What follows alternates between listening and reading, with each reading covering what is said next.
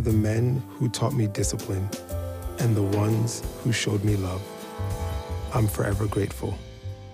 R.W. Introduction: Understanding the artist. My journey as a working artist isn't centered around the work I've done. Instead, it's defined by the contrast between the person I felt I was told to be and the person who I actually became. At the center of this contrast are my relationships with the men in my life. Men whose influences I would seek to either go against or mirror entirely. The following story you will read about Oliver Bailey is a story of a boy trying to locate himself somewhere between rebellion and conformity. It is my story. The research that follows each chapter shows that elements of this story have been shared by many artists before me.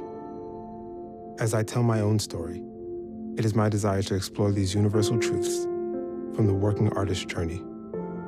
I hope this story, coupled with my research, will show the significance of creative exploration and highlight practical ways artists have succeeded at their craft.